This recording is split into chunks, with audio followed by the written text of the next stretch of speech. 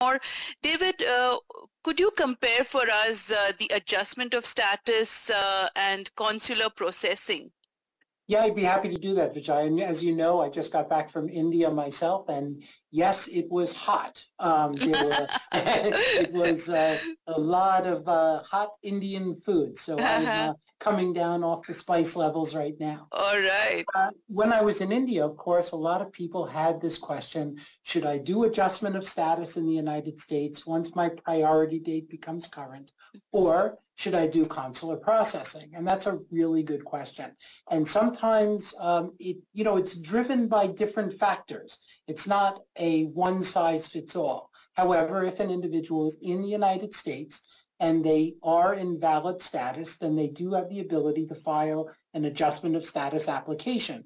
And along with that adjustment of status application, they're able to file a work authorization document, and they can also file for a travel document.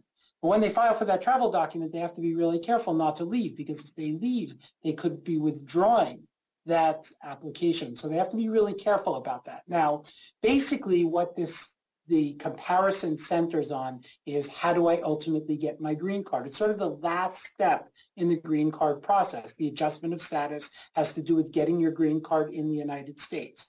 Consular processing, getting your green card abroad. So one process, is before the USCIS, or the U.S. Department of Homeland Security. That's adjustment of status. We like adjustment of status, and the reason why we do is because we have control over the process.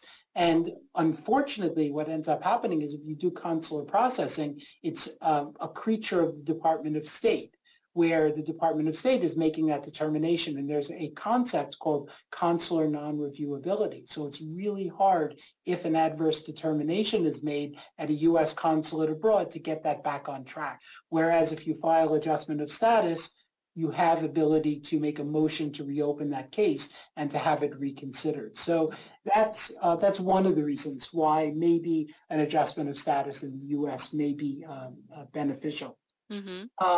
Also, in the United States, the adjustment of status application, at least for employment-based cases, is being waived.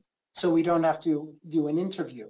Abroad, you would have to do an interview, and you also are burdened with the additional burden of getting police certificates, which you would not have to do if you're doing an adjustment of status in the U.S. The other thing that clients ask us about frequently, which is in the employment arena, is when they're adjusting status in the U.S., they can use what's called AC-21 Section 106C. However, if they're doing consular processing, unfortunately, they're not able to use that benefit.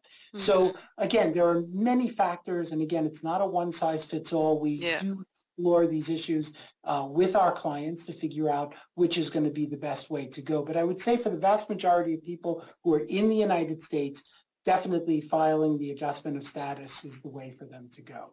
Wow, super. Thank you, David. Of course, a lot of valid reasons there to go with the adjustment of status. And thank you so much. And of course, folks, if you are in a bind on any aspect of US or Canadian immigration, help is on the way. NPZ Law Group is there.